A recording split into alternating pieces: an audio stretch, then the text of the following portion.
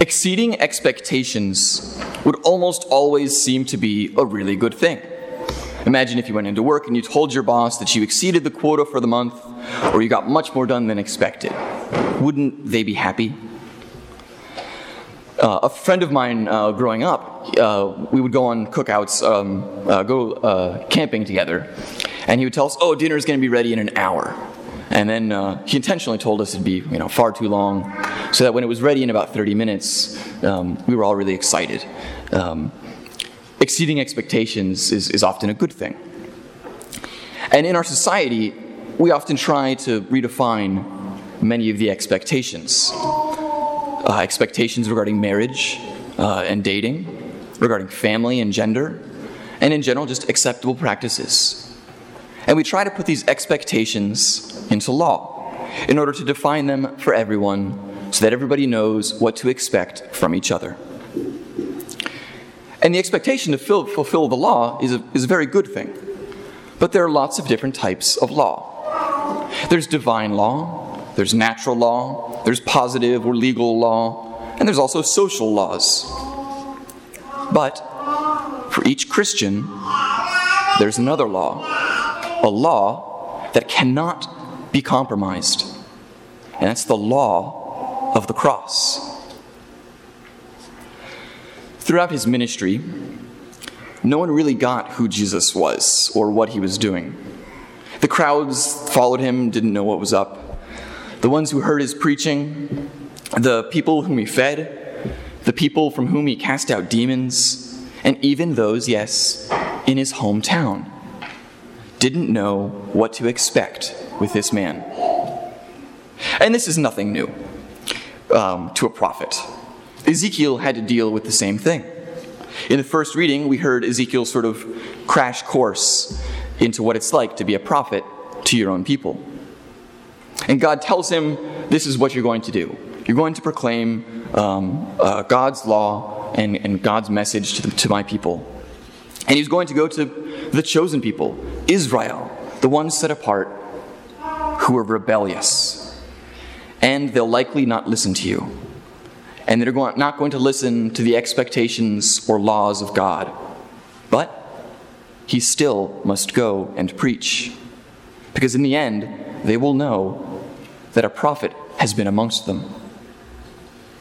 Because he's preached the truth, even though they sadly might reject it. And so this is a very similar experience for Jesus as a prophet. In the gospel, the people in Jesus' hometown don't understand how, from his origins, he came to be what he was and what they saw him as a prophetic healer, preaching great wisdom and doing great works. Jesus exceeds their expectations, but rather than being happy for him, they get angry. Their expectations of who Jesus was to be were far too surpassed. They could not have faith in this man who grew up among them and who worked among them as a carpenter. Yet even in this hidden, quiet life of Jesus, in his simple daily job for the first 30 years of his life, he was still God become man. And he was still living amongst these people in ordinary life. These townspeople, they lacked the ability to see the power of his divinity amidst the humanity that they knew him for. Because I think they had a false idea of divinity. They had fashioned their expectation of the Messiah into a military leader that would deliver them from whatever political leader they happened to dislike at that moment and was running their country. The questions that they asked about Jesus are certainly true. He is the son of Mary, he is the carpenter, but they refused to believe that God could be present with them even in those simplest moments. And Jesus then marvels at their disbelief. And that word marvel, it's only ever used typically from the people marveling at the great things Jesus does. But now the tables are turned. Jesus is marveling at the people for their lack of faith. And so they get angry at him because he's working great miracles, preaching great wisdom, yet they get angry at someone they maybe should be rejoicing in as their hometown hero. It says they took offense at him. Now, we don't know, right? We don't know the words of what Jesus said. We don't know what he preached from the pulpit that day. But we can be sure that he preached what he typically does. He preached his laws of true love, a love that can be best described by his own actions on the cross. This is the law of the cross. It's accepting the very abasement of yourself so that God will raise you up.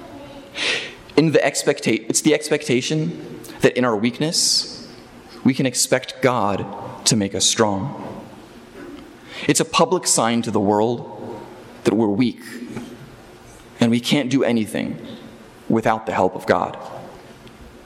St. Paul reminded us to be content in weaknesses, insults, hardships, persecutions, and constraints for the sake of Christ.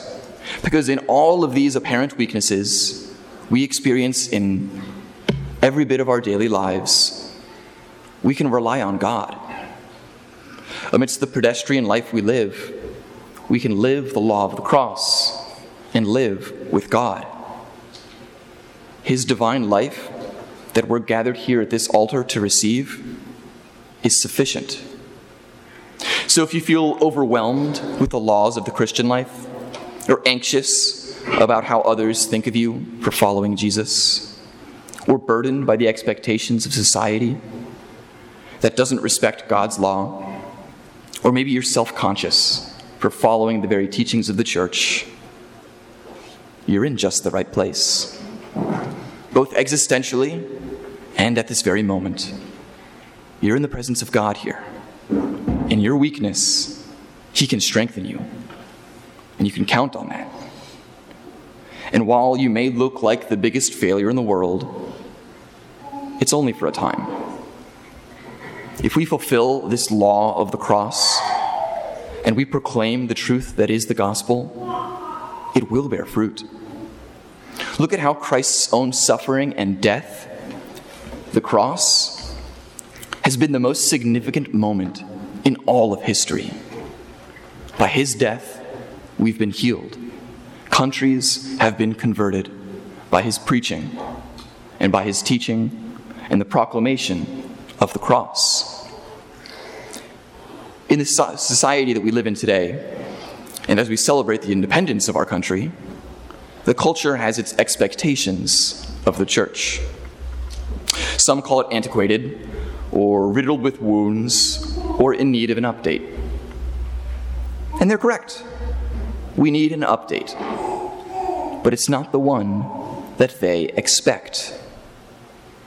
What they do not expect is the law that we live our lives by. They don't expect the law of the cross. And this law says that in our weakness, in our vulnerability, in our openness to God, he can work and do amazing things. So when we find ourselves at the end of our rope, without any other option than to turn to God, he will do his best work. Christ was rejected by those that thought they knew him best, because they didn't he didn't live like they expected him to. So when we live the law of the cross, do we think it'll be any different for us? We might be able to join Christ in marveling at the culture. How do they live? How do they make sense of the world without God? But to the very enigma of each person that we meet, we must in some way proclaim the teachings of Jesus. We must be a prophet. And we must tell them his great love for them. And tell them the greatest law that exists in the world, the law of the cross. The law where we get to participate in God's life, in our own weakness. And we must proclaim this good news that in the anxiety and weakness of our world, there is a Savior. And there's a law that teaches that the law of the cross is going to require you to hand everything over. to become weak and completely dependent upon Him at every moment in all the simple, ordinary, hidden moments of your life. And some might call us weak for living this law of the cross. But when we let Christ work in us, we're going to have His strength. We have the strength of God, who let Himself be abased to raise up our fallen world. He gave us true freedom, freedom from the slavery of the expectations of mediocrity and of sin. To follow Jesus is to follow His law of the cross. And this law gives us a holy joy, a joy both now and for eternity.